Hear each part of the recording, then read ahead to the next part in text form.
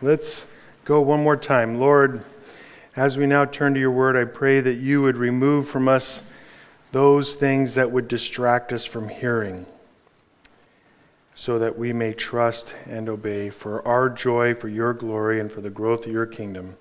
In Jesus' name, amen. It ain't the parts of the Bible that I can't understand that bother me. It's the parts that I do understand. Such was the worldly sage Mark Twain. There are some difficult to understand passages in the Bible. Make no mistake. Most of the Bible, however, is perfectly clear as to what it means. We just don't like what it says. And all too fast, God moves from preaching straight into meddling. Anybody know what I'm talking about? The passage that we're coming to tonight is not a difficult passage. There's nothing in here that you have to have a PhD to understand. There's nothing in here that's particularly obtuse. Don't you like that word? I threw that in there for you guys. This is a really straightforward story that Jesus gives. He tells a story that the people can get, and he throws in a twist or two because he wants to keep people on their feet, and he makes a point. But you know what? We don't necessarily want to hear that point. Grace, my friends, is offensive. And you and I need to live in such a way that we are not offended. God's grace is offensive. Don't be offended. We are right in the middle of a section in Matthew where Matthew is particularly concentrating on discipleship. Now, it's actually kind of a funny thing to say because all of Matthew is particularly focused on discipleship because Matthew wants you to get, understand, and live by the Great Commission in Matthew 28:18 through 20. All authority in heaven and earth has been given to me. Go, therefore, and make disciples of all the nations, baptizing them in the name of the Father, Son, and the Holy Spirit. For I am with you always, even to the end of the age. But this particular section, this particular segment of chapters 19 and 20, Jesus wants you and me to get the idea that we cut off everything that we will not disciple. You remember we got that in Matthew chapter 19 the first time. Now tonight, we are going to see one of the most holiness-crippling, discipleship-killing attitudes that's possible.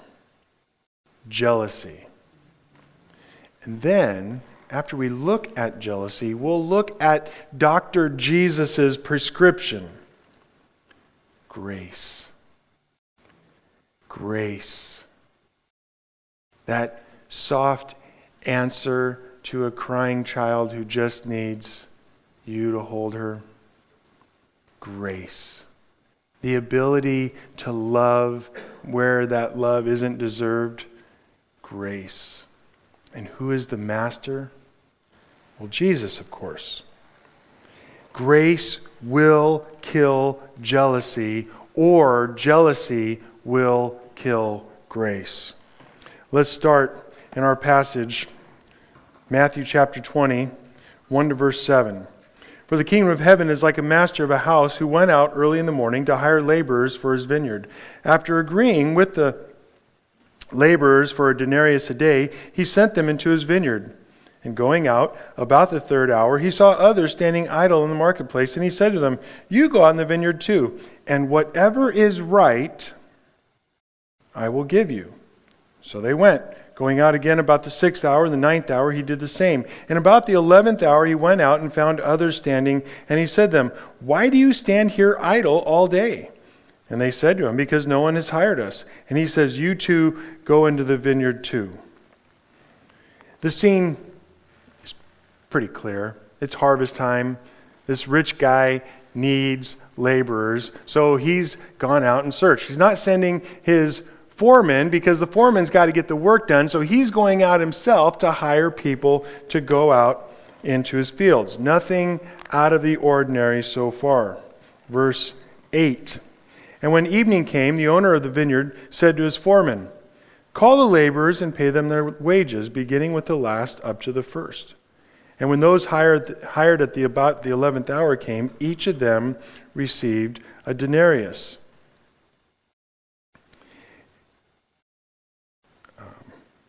Now, when those hired came first, they thought they would receive more, but each of them also received a denarius. And on receiving it, they grumbled at the master of the house, saying, "These last worked only 1 hour, and you have made them equal to us who have borne the burden of the day in all the scorching heat." Now here's the twist. Remember I told you, pretty straightforward story, but he throws in a twist. And that twist is that the people who only worked 1 hour made a whole day's worth of wage. I imagine that the people who got there early in the morning saw the last people getting a denarius and they thought, man, we're going to score. This is going to be big time. Maybe we'll get 12 denarii. Who knows? But they didn't. And the twist is that Jesus seems to be advocating the equal treatment of unequals. Little seems more unequal than the equal treatment of unequals. If I can take a time out here, this is exactly what is going on in our nation today. Marriage is an equal treatment of equals. Those who can produce a stable family for production of a new generation of citizens ought to be rewarded by that society for their service. That is the entirety of the government's interest in marriage. There really isn't anything else for them to be interested in. And those who wish to engage in another kind of relationship outside of procreation and developing the next generation of the family ought to be free to engage in those kinds of relationships. Everybody in this room has relationships all over the place. And we ought not to desire that the government gives us some sanction. Now, 5 oligarchs have decided to treat unequals equally. And we are on ground that has never been walked before. Might get a little bumpy. Back to our story. Jesus intentionally told this story with a twist. He was not advocating the equal treatment of unequals. But he wanted to give this description because he wanted to catch the hearer's attention. He wanted you to pay attention. Because if you've been to Sunday school for any amount of time, you just kind of get in the mode and Jesus is talking and you just kind of nod, yep. And, Jesus can talk about giving unequal treatment or equal treatment of unequals and, Wait, what did he just say? This is meant to catch your attention. Don't ever let your mind go to sleep while you're reading Scripture. Because if you're finding Scripture boring, you are not reading it right. That is just a truth, my friends. And it might be true. I wouldn't go to the wall for this, but it might be true that reading the Bible by just letting the words go under your eyes, I think that's probably worse than not reading it at all. Because you are intentionally disregarding, you are treating in a trifling manner that which is life. And my friends, we must not do that. Jesus gives a twist because he knew that those who really were paying attention would kind of go, huh? We got to figure out what's going on here. Last week, we talked about sound investment advice. Jesus gave us clear, sound investment. Put your treasure in that which will not be destroyed. That's not what's going on here. Jesus is not giving management principles 101. If you run your business by paying the guy who works 1 hour as much as the guy who works all day, you will go bankrupt. But more than that, Jesus is illustrating an important principle about how heaven does business. Because heaven can't go bankrupt. And how heaven will do business when this twilighty day that we are living in is finally over and the sun rises. This, my friends, is a description of the equal treatment of unequals. When you are standing at the pearly gates, do not ask for justice. Do not ask to be treated equally. Ask for grace. Ask for the Lord to smile on you. In Jesus' name. Let's keep going. Verse 13. Jesus continues. He replied to one of them, "Friend, I am doing you no wrong. Did you not agree with me for a denarius? Take then what belongs to you and go. I choose to give this last worker as I give to you. Am I not allowed to do what I choose with what belongs to me? Or do you begrudge my generosity? So the last will be first and the first last." Jesus always saves the punchline for the end. And this one, that punchline takes 4 verses. Verse 13, he replied to one of them, "Friend, I am doing you no wrong. Did you not agree with me for a denarius?" Jesus gives the offended worker a mild rebuke. It is a rebuke, but it's a mild one. Friend, buddy, come on. Let's think this one through. He's not yelling at him. He's not throwing rocks at him. You know, sometimes I am tempted to drop the hammer like James and John did in, what was that, like Luke 12, when Jesus was walking out of the Samaritans. End of Luke 9 is what it was. But fortunately for us, Jesus is much more gracious. The landowner reminds the offended man of the deal. "Friend, I am doing you no wrong." And he's intentionally pointing back to verse 4 in this passage where Jesus says, "Whatever is right, I will give to you." This is justice. This is paying the debt. And this mild rebuke is meant to prepare us for the non-justice that will come. But let's get something straight now. In the end, there will be no injustice for the individual so far as God is concerned. Let me diagram this for you. We have on the big chart justice and injustice. And on that last day, on that day when we all stand before the judgment seat of God, there will be no one who gets injustice. But in the justice side, there will be some who get justice and there will be some who get non-justice. And that non-justice, you could think of it as 2 sides of one coin. Grace, it would be one side, and the same coin, the other side, is mercy. Mercy is you not getting what you do deserve. And grace is us getting what we don't deserve. And this is what this story is all about. It's all about getting this non-justice, getting more than justice, getting more than what we deserved. The men who worked that day in the vineyard either got justice or they got non-justice, which in this case, as I said, was grace. They got paid a denarius for working 1 or 3 or 6 or 9 hours, just like the people who got 12. But grace is better than justice. When you stand in prayer, don't ask for justice. Ask for grace. Ask for grace for everyone you know.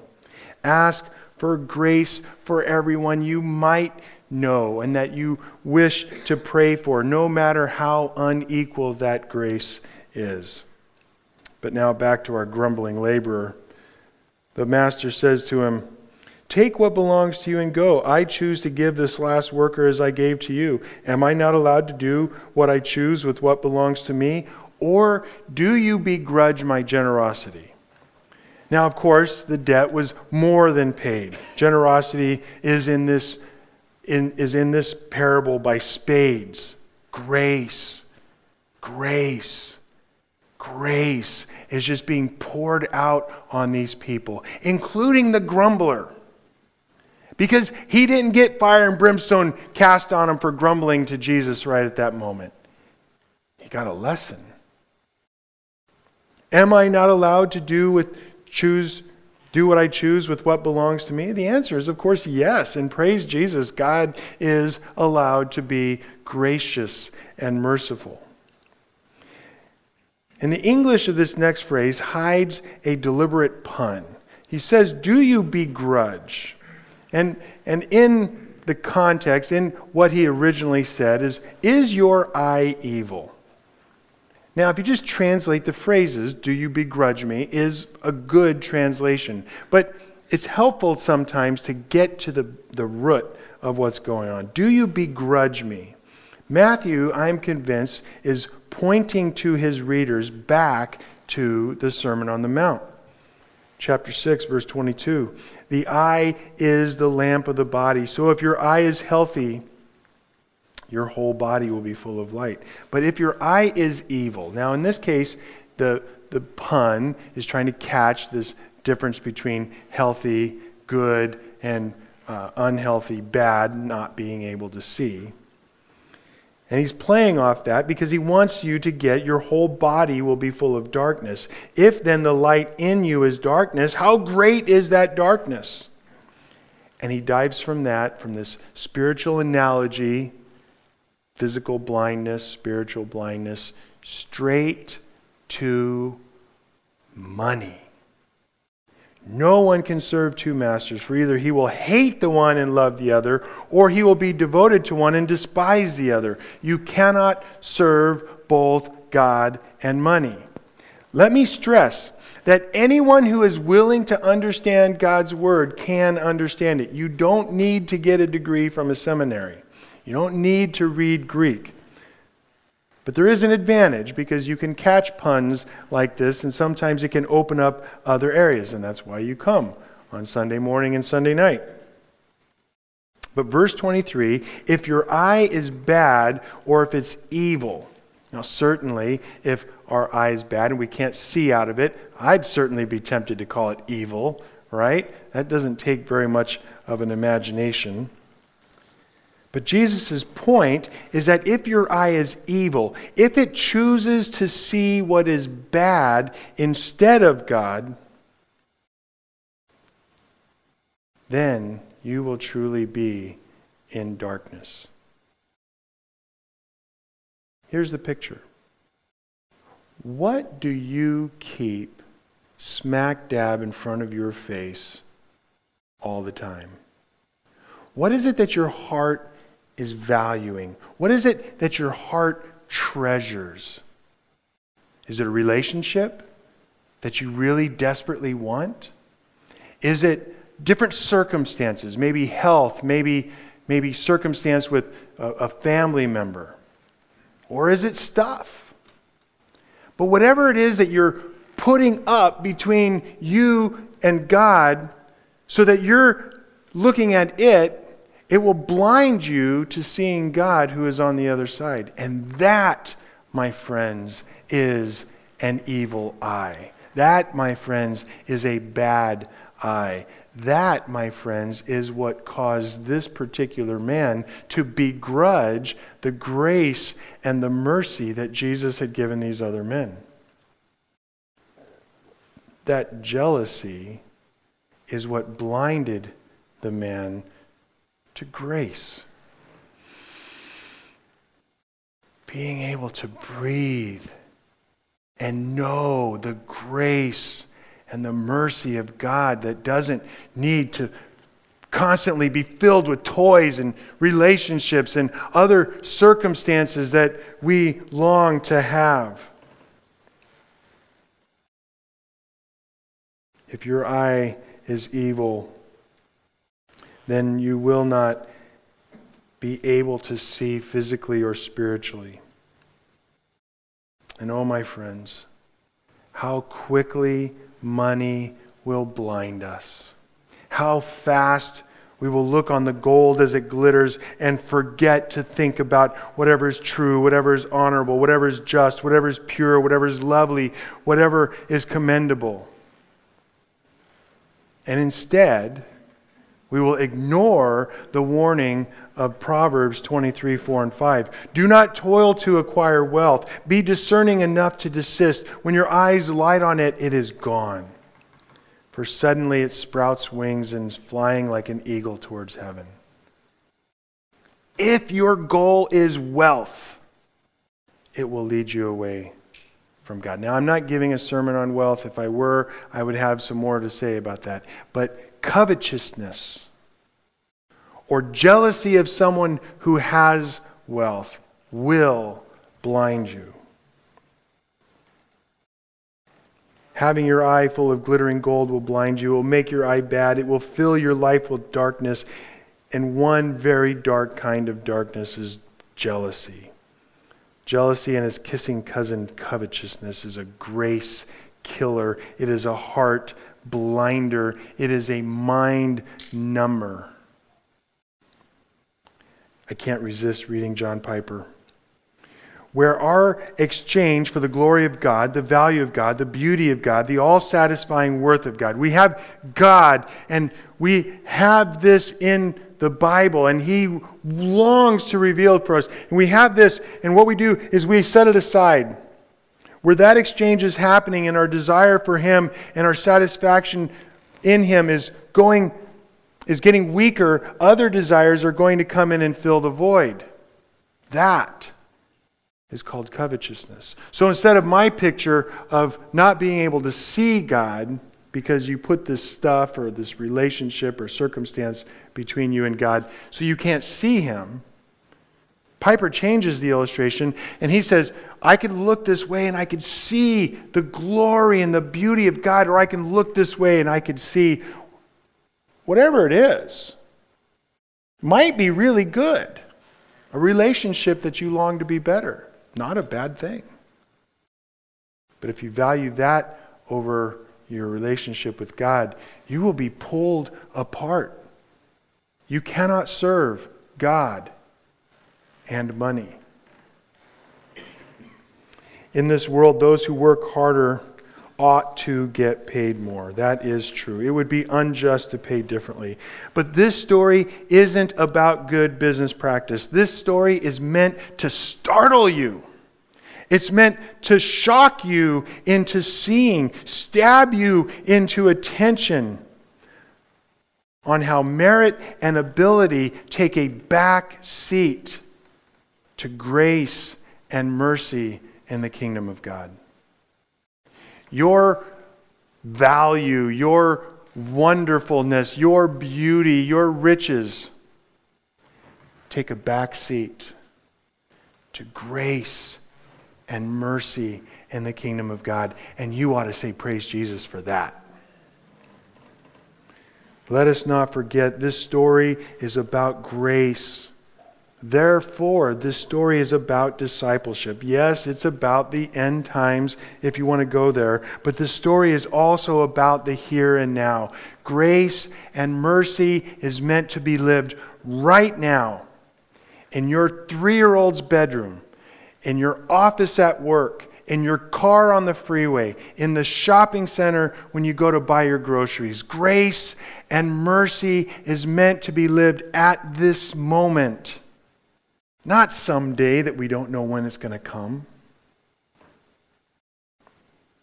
On the one hand, this story is about the fact that God's grace at the end of all things will be equal to everyone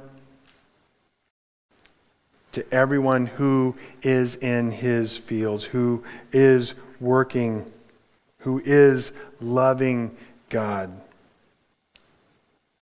And that grace will be to receive far more than they deserve.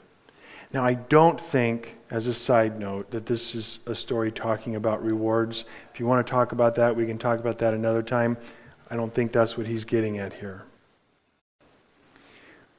But when we get there, God's grace will be stunning. It will shock you who gets in. And it will shock you, probably, who does not. Lord, when did we see you hungry or thirsty or a stranger or naked or sick or in prison and did not minister to you or did minister to you? When you get to the pearly gates, ask not for justice. Ask not for what you deserve because you worked in the heat of the day or you carried a heavy burden. Ask for grace in Jesus' name. And this story is about discipleship right where you are. It is about jealousy killing now. It is about covetousness killing now.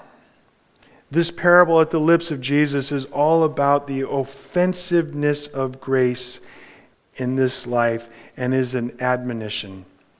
God's grace is offensive. Do not be offended. Now let's be honest for a second. Let's take a step back. We are offended by grace. That guy over there doesn't deserve to be in. What is she doing going to church? Oh my goodness, can you believe the walls didn't fall down on there when she walked into that church? Grace is offensive. I want a handout. I work hard for my living. I deserve what I get. Grace is offensive. Hey, I'm a pretty good guy. I'm certainly better than that person over there. Grace is offensive. Don't be offended. Let it go. Because, frankly, you're not better than that person over there. The ground is level at the cross, my friends. We all come before Him broken and bleeding and desperate need of what He has to give. I remember a powerful lesson to me on this point. I was in college and I said to a friend, wouldn't it be great if Bill Gates and Michael Eisner came to Christ? Michael Eisner used to be the CEO of Disney Corp. Wouldn't it be great if Bill Gates and Michael Eisner came to Christ? And he said, yep, Jesus could do a lot for them. Amen. Because Bill Gates, Warren Buffett, whoever's the CEO of Disney now, God can do a lot for them. And He could use little old ladies who live in Santa Maria, California for His glory. He could use even me for His glory. Don't be offended by grace. Embrace it as the child who climbed onto the knee of Jesus a couple of weeks ago. Receive the gift of salvation like the boy who's being ripped out to sea by the rip current, who is saved in the nick of time by his dad catching him by his arm. Don't be offended at grace. Don't be surprised that you can't do anything to earn heaven. Receive that grace, that vice-like grip that rescues you from certain death. Don't be offended by grace when that grace that is offered to you is offered to that sinner over there. Be the one who offers that grace. That is what you need. Don't imagine yourself better than that nincompoop. But are you better than that nincompoop? At some things. Maybe you pray better, maybe you read better. But are you really deserving more of heaven, of grace, right now? We all stand on level ground. And if you consider yourself better, if you consider yourself unequal with everyone else, then you will be offended by the equal treatment of unequals. Don't be offended by grace. God must be very fond of normal people because he made a lot of us. And this story is about grace and discipleship, and therefore it is also about the dangers of riches, the dangers of jealousy, the dangers of covetousness. And we were warned about this danger only last week. Peter said, "See, we have left everything and followed you. What will we have?" And again, Jesus answered him softly, "Friend, I am doing you no wrong. Having my heart and my mind and my eyes and my ears full of whatever stuff that I hanker for will blind me to the very basic spiritual truth that Jesus concludes this passage with. The last will be first, and the first last." Now, obviously, we're supposed to remember we read this last week at the end of chapter 19, and I intentionally didn't comment on it then. But then, last week, it was a statement about the last day. Many who think that they are first and they put themselves as first and above everyone else, they're going to be at the back of the line. In fact, they're going to be in the wrong line. And that really is what it means to be last. But today, this kind of last means we're first. Instead of putting ourselves first in line as the world thinks of it, we put ourselves last in line.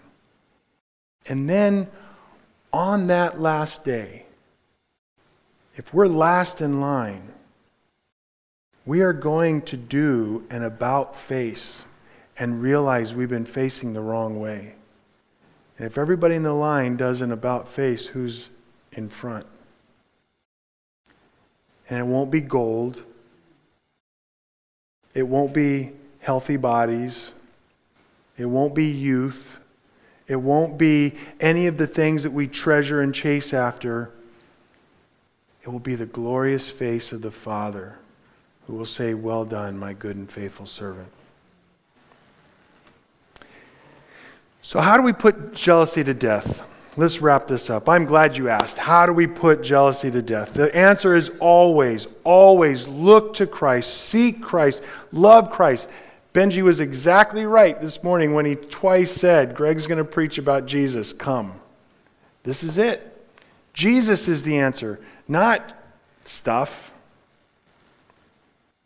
And looking, seeking, and loving Christ means that we will find the appropriate commands and promises to trust. And we will trust the promises of God for us in Christ. So, here is an example of a prayer request you can start praying tonight.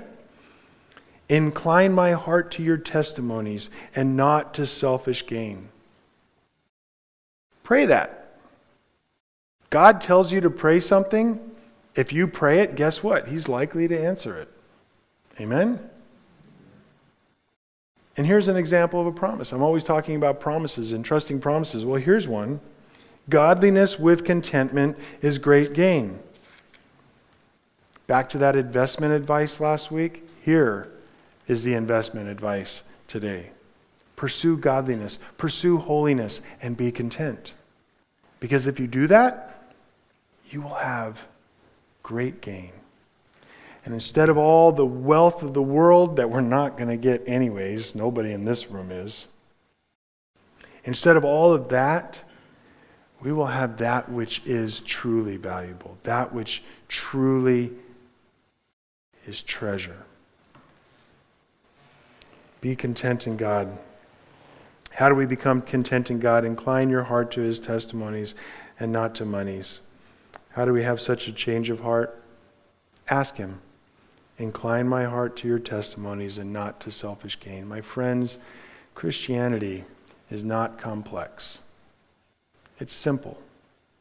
And here is a passage that really is not a hard passage to understand. And you and I can take it. And take it better than any bank you've ever seen. And if we do, we will be blessed beyond our wildest dreams. Lord Almighty, once again, we cannot do this. We are small and we are sinful, and our eyes are blinded by the god of this age. Help us, Lord, to see the glory of God in the face of Christ Jesus, so that we will not be tempted by that which he baits his hooks. Amen.